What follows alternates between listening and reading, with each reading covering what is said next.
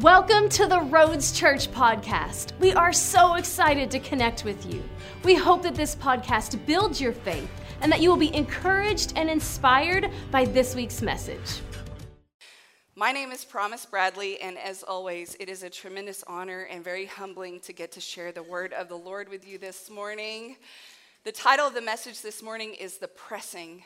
And if you have your Bibles, let's turn to John chapter 16, verse 33.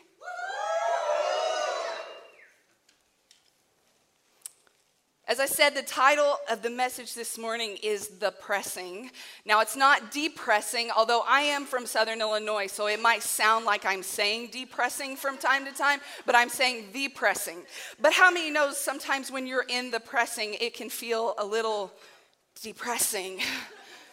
We all go through seasons like that, right? Tests and trials and tribulations and other words that start with T. I don't know why they all start with T, like temptation, or how about just plain old trouble? Yeah. Jesus promised in John that we would have trouble in this world. He said, in this world you will have trouble, but take heart because I have overcome the world in John 16:33. And I think that's really encouraging this morning because what that tells me is that it really doesn't matter the magnitude of the pressing that I'm facing. It really doesn't matter the source of the pressing in my life. Jesus has overcome it. And he has a redemptive answer for whatever I am going through. You see, I'm going to posit to us today that the pressing in our life can do one of two things. It can either kill us or it can create us. You see, there are two assignments for the pressing in your life, no matter the source or the magnitude. The enemy wants to use the pressing in your life to kill you, to destroy you. As it says in John 10, he comes to steal, kill, and destroy. But Jesus has an assignment, and his assignment is to redeem what the enemy means for evil and to turn it around for your good, to use it for his glory, to build his kingdom. And when we choose, instead of letting the pressing in our life destroy us, we choose to instead run in desperation and devotion to the one who has overcome the world. Come on, somebody. God can use the pressing in our life to make oil. What am I talking about? All throughout the Bible, there are references to oil. And actually, there's many things that the Bible has to say about oil. There's lots of sermons you could preach about it. But we're going to go in a certain direction today. Are you ready? You see, all throughout the Holy Land, there are olive trees. They grow really well there. And so they use the olives for all sorts of things. And they make olive oil out of the olives. And in order to get the olive oil out, they have to press the olives. And the olive oil is used for medicine. It's used for cooking. It's used for food. It's used for cosmetics. It's used in the temple to anoint the priests, to put on the burnt offerings, to light the lamps. And why do I say that we're becoming oil? Because oil burns. And our God is a consuming fire, right? And I don't care the source of the pressing in your life, God can redeem it and make oil out of it. I don't know about you, but most of the time, I'm the source. Anybody? Can we get real this morning? Usually, I'm the one that has opened the door to this pressing in my life. Like, I've made some mistake, I've sinned. My problem's my mouth, of course, But you might not be like me, you might have other things, but I invited in and, I got to live with the consequences of my mistakes and my sins, right? I got to deal with them. Well, I can either let them crush me with shame and despair and all these things and guilt and all this stuff that comes with it, or I can I can use that to drive me in desperation and devotion to the one who forgives, the one who has mercy, the one who restores me, the one who took my shame to the cross. I got to do the hard work of repentance unto him and repentance to someone that I've harmed. And then I got to do the hard work of reparation, of repairing what I've done. It's not easy. It's pressing. But isn't it worth it? Because God could come and consume a heart that is postured like that. He's making oil. Now, sometimes other people are the source of pressing in my life. Somebody's making life difficult for me. Maybe they're sinning against me. Maybe they're talking about me, gossiping about me. Maybe they're smearing my reputation. I don't know. They're just doing something to me.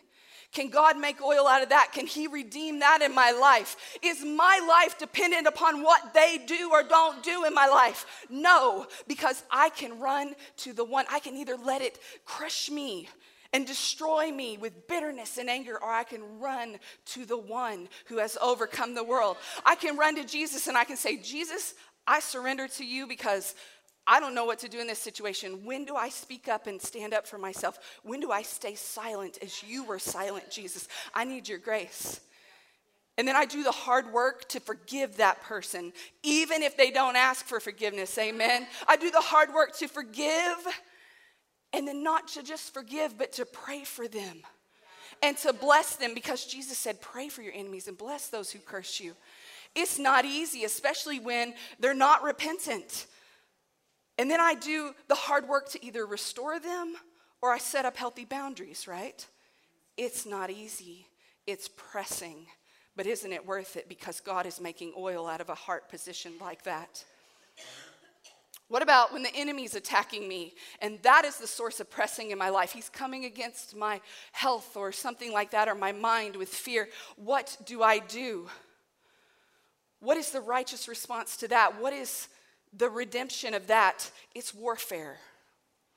Warfare. It means I got to get my sword out. Hello, this is your sword. This is the sword of the Spirit. I got to get my sword out, and I got to see what Jesus says about what the enemy is doing. Is he trespassing illegally? Probably. That's his MO. And I got to get in the word and I got to enforce the victory that Jesus has won for me. Come on, it's not easy. What about if you've been praying for something for 49 years and you don't see breakthrough? Hello, keep praying. It's not easy, but it's worth it. God's making oil. What about this? What about when I don't get the breakthrough? What about when there is some senseless tragedy that I just simply cannot fit into my theology and what I know about the nature of God? What am I going to do then? I can let it destroy me. I can let it make me angry at God. I can let it lead me into crushing despair and depression. Or I can run in desperation and devotion to the one who has overcome and say, God, I choose to trust you. I don't understand, but I trust you. Have you ever seen anyone like that? Have you ever seen anyone in the midst of senseless tragedy praising Jesus through it, saying, I trust you even though this is crazy, Jesus. I don't get it. I can't make sense of it. There is nothing more beautiful in this world. There's nothing sweeter. There's no sweeter fragrance to the Lord than that. It's not easy. It's pressing, but isn't it worth it? God is making oil. He's making oil. In the trusting, he's making oil.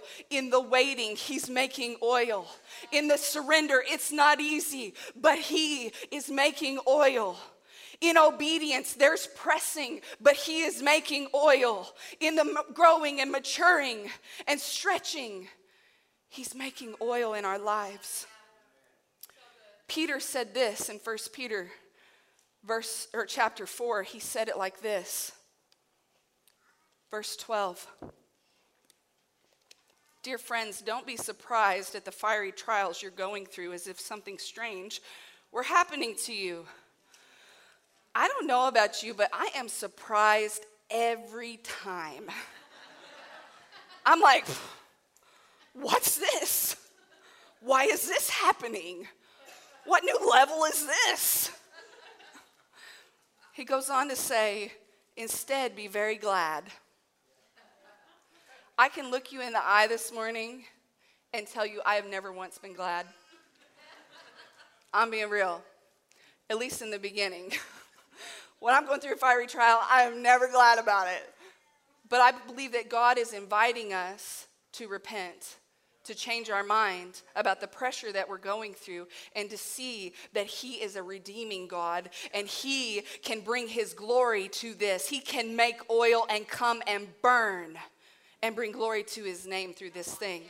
I'm not saying, I want to say this right now, I want to make sure this is clear. I'm not saying Don't ever hear this in this message, that God gives us diseases or something like that to teach us a lesson. I'm not saying that at all, because my Bible says that he heals all my disease.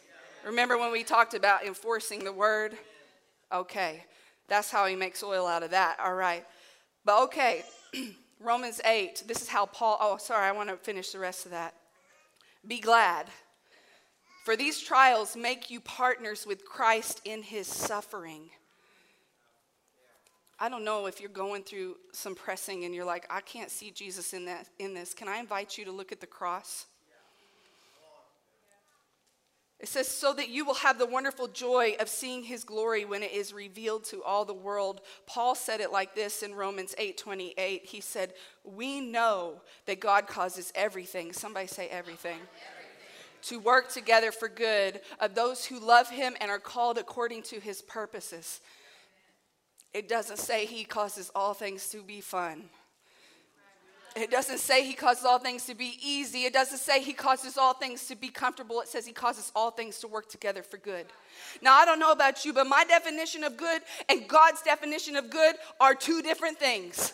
To me, good is a 401k and I'm laying in my hammock without a care in the world.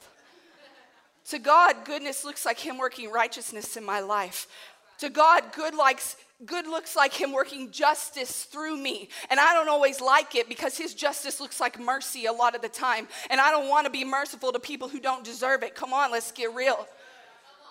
To God, goodness looks like him developing purity in me, which means self-control, and I don't always want to do it. To God, goodness looks like him making my life a bullhorn for the gospel, and sometimes I just want to do my own thing. To God, good looks like me laying down my life so that I can truly live. Him living his life in me and through me, not me living my own life. That's the John 10:10 life. That's the life abundant that Jesus came to give. Not that I would have all the things that I want and do what all I want all the time. It's so that Jesus can live in me and through me. So that I can manifest Christ. And manifesting Christ in my life means suffering. It requires pressing. It requires me coming to an end of myself. If you're going through the pressing right now, can I give you the Cliff Notes? Just come to an end of yourself. Okay? That's the way out. Come to an end of yourself. Surrender to him. Jesus. Realize I can't save myself. I need you, Jesus. I'm not righteous. I don't have any righteousness. Only you. Amen. See, God made an offering of Jesus' life on our behalf. And it was the greatest act of love he could ever do, to lay down his life for his friends. I'm his friend. You're his friend. And now, the greatest act of love that I can do back to him is to lay down my life for him. It's worth it. This is what it says in Romans 8. We just read a scripture out of Romans 8. Just skip up a couple verses to 17. Paul said, we're his children. We're his heirs. In fact, together with Christ, we are heirs of God's glory. But if we are to share his glory, we must also share his suffering. Yet what we suffer now is nothing compared to the glory he will reveal to us later.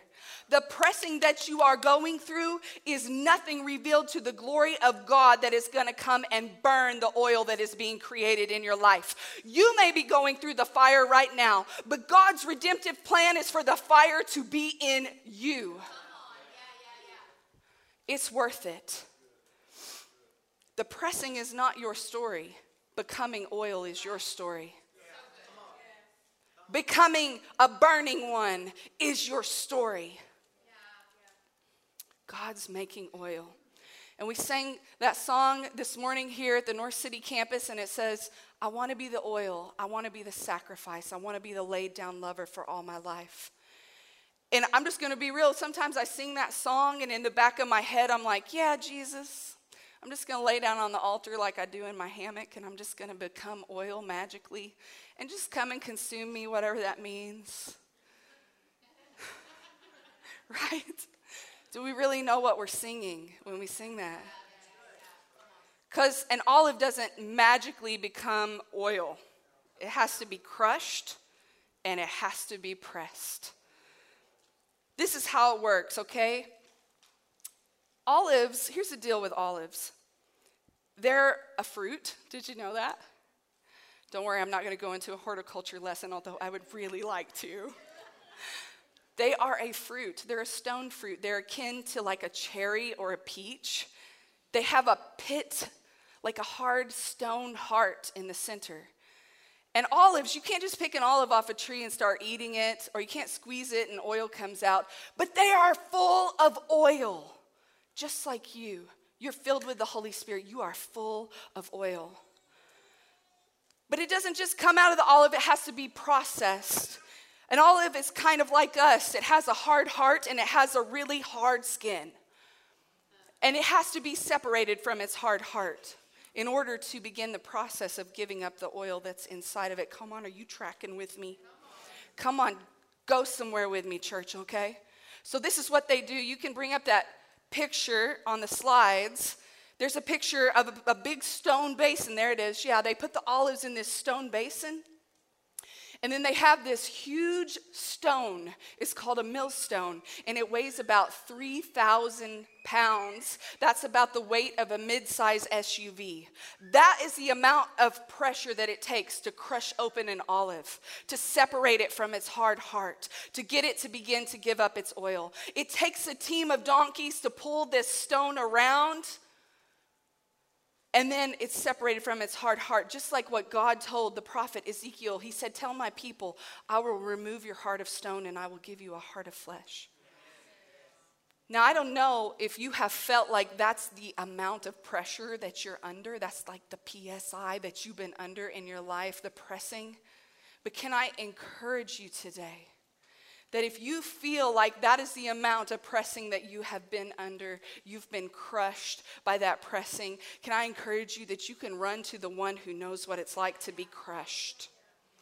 I'm going to show us something in the Bible today. The Lord is going to show us. If you will go to Isaiah 53, verse 4. Listen, we're going to do some Bible today. Are you ready? Good, because I'm going to tell you something. We are Bible people. And we don't need to apologize for reading and studying the Bible in church. You know why? If we're not in the Bible, why are we even here? What is the point? You are Bible people, okay? This is your sword. This is your weapon. We need encounters with Jesus. We need the strength of the Holy Spirit, but we need his word because Jesus is the word, it says in John. What good is it to have power but no weapon? What good is it to have a weapon but no power? We need the sword and the Spirit working together. This is the sword of the Spirit. Amen? Let us not shrink back from the Word of God and studying it and getting into it. Amen? Because I'm going to tell you what, there's a lot of false gospels out there right now. And if we do not know the Word and if we do not teach our children the Word, we are going to fall into deception. Isaiah 53, let's go there. Thank you, Jesus.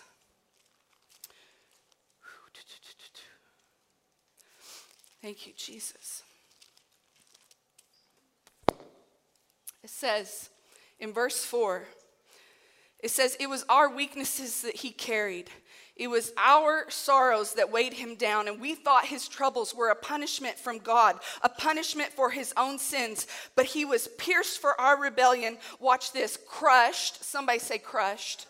For our sins. He was beaten so that we could be whole. He was whipped so that we could be healed. All of us, like sheep, have strayed away. We have left God's paths to follow our own. Yet the Lord laid on him the sins of us all. Jesus was crushed just as an olive is crushed before he became an offering poured out for sins on the cross. Before he gave up that oil. Okay, he was crushed. And I just want to focus in on verse 6 because there is a false gospel that is based on Isaiah 53 verse 6, and this is what it says. All of us like sheep have strayed away. We have left God's paths to follow our own. End of story.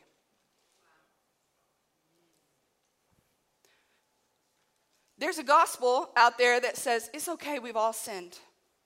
We've all sinned. It's all right. Hey, it's okay, we all sin. Hey, no worries, we all sin. In fact, maybe we should celebrate it. Maybe we should exalt it. Maybe we should call it holy. It's okay, it's no problem, no big deal. But my Bible says, yet. That 3-letter word puts the fear of the Lord in me. Because it says, yet the Lord laid on him the sins of us all. You know what that tells me? My sin is a pretty big deal because it's the 3,000-pound millstone that crushed Jesus. It's not no big deal. It's 3,000 pounds. My sin, your sin. And Jesus spoke about a millstone. All right, we're going to keep your finger at Isaiah 53. We're going to move over to Matthew 25. No, sorry, Matthew 18. We're going to go to 25 later. Now just compare this with the gospel that says it's no big deal, we all sin. Matthew 18, verse 3. Jesus says, I tell you the truth, unless you turn from your sins and become like little children, you will never enter the kingdom of heaven. Okay, sin's no big deal. Jesus said, unless you turn from your sins and become like a child. What's a child like? Humble, trusting. So anyone who becomes as humble as a little child is the greatest in the kingdom of heaven. And anyone who welcomes a little child like this on my behalf is welcoming me. But if you cause one of these little ones who trusts in me to fall into sin, it would be better for you to have a millstone tied around your neck and you be thrown in the depths of the sea to drown. What sorrow awaits the world because it tempts people to sin. Temptations are inevitable, but what sorrow awaits the person who does the tempting? Read it again.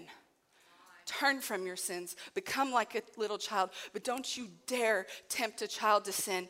Parents, it matters what we're teaching our children today. We have a choice today. We can either let the world teach them what is right or wrong, the world that Jesus says tempts people to sin, or we can teach them the word of God. I believe that right now the church, we as the church have a choice in front of us. There are 2 millstones that we can choose from. We can either choose the millstone that crushes us and turns us into oil that God can come and consume, or we can choose the millstone tied around our neck to be drowned in the sea.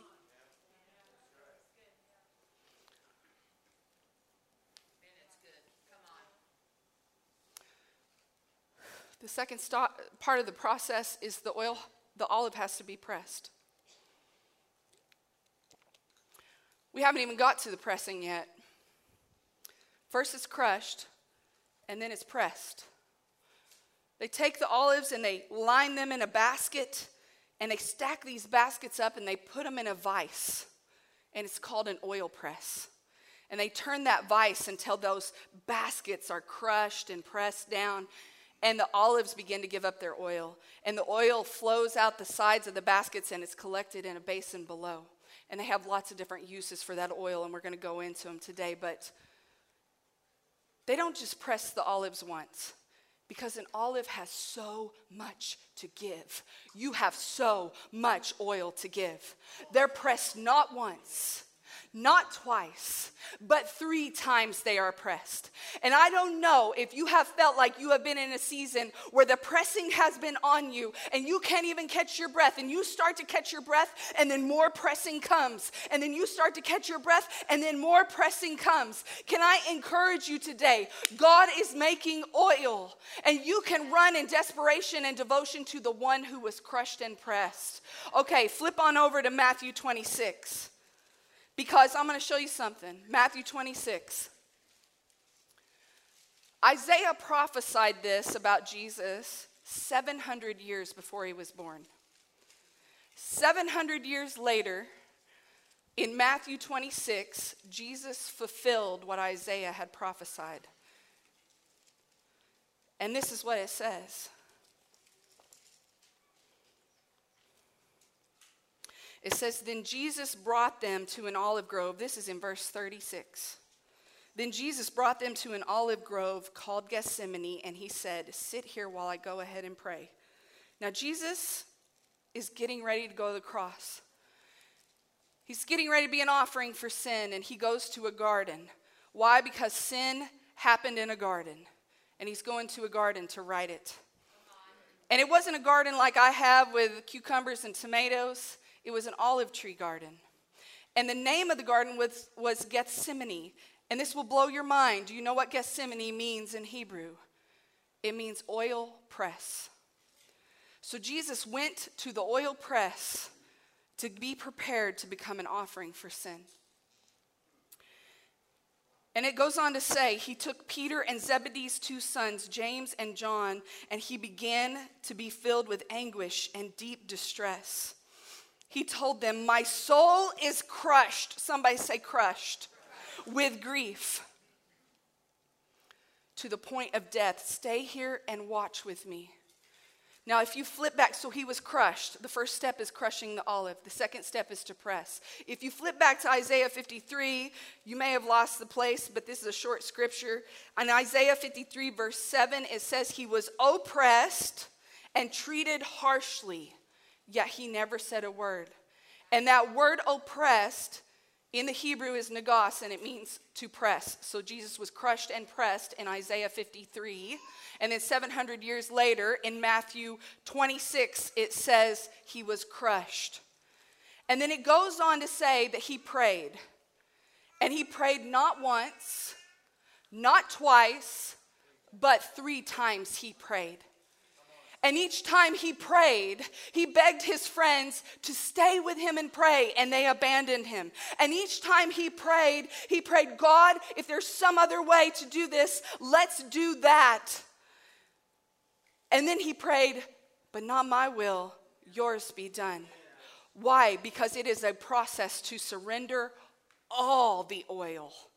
It takes pressing and pressing and pressing. It takes surrender and surrender and surrender. And can I encourage you today, if you are in the process of surrendering something to Jesus and you haven't surrendered all, do not give up. Keep going to the oil press. Keep surrendering in desperation and devotion to the one who knows what it's like to be crushed and pressed. Because I can guarantee you something. You are not alone in the pressing. You are not alone in the fire. There is a fourth man in the fire with you today. When you go through high waters, he will be with you. Yea, though you walk through the valley of the shadow of death, you will fear no evil because he is with you.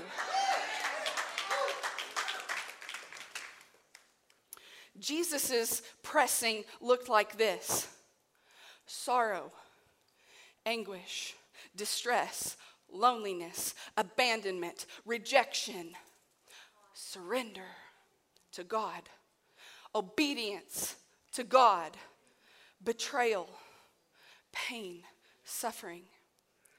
But he is with you. He is with you. As we begin to get close to closing,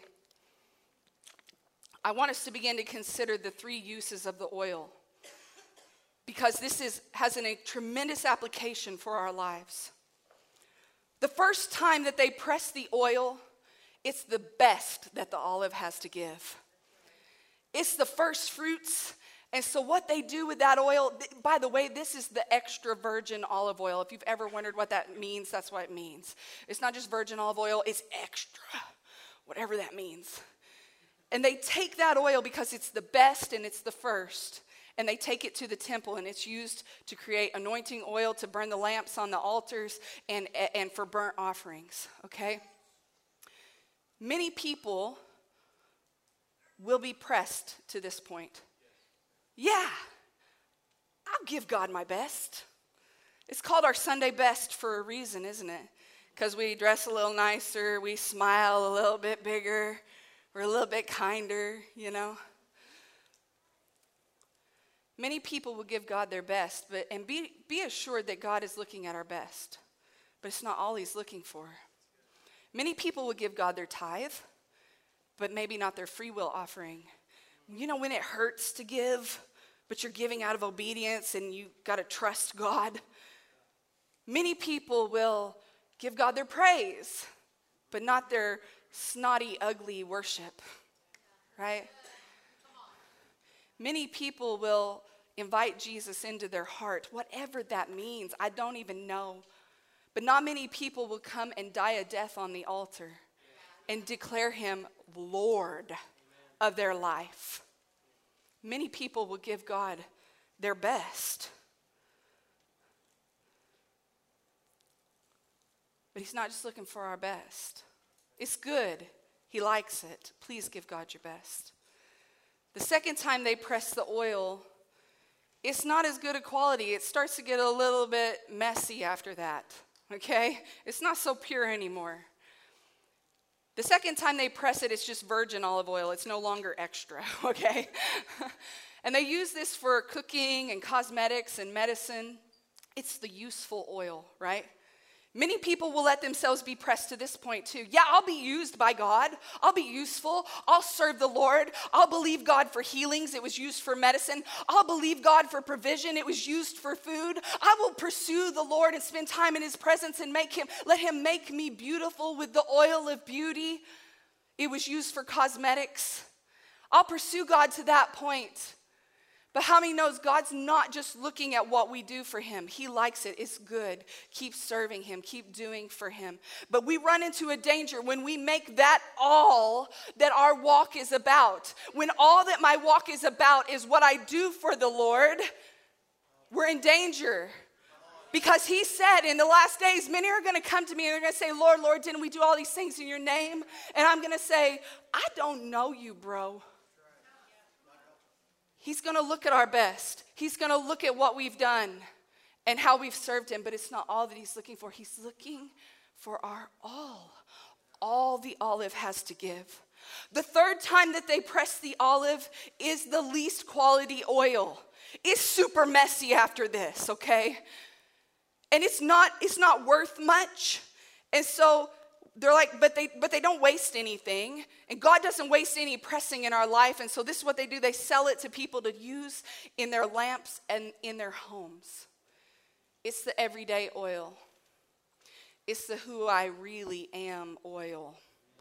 It's the oil in my home oil. It's the how I treat my spouse oil. It's the how I talk to my children oil. It's the what I really say about people behind closed doors oil. It's the secret thoughts of my heart oil. It's a lot messier than the best.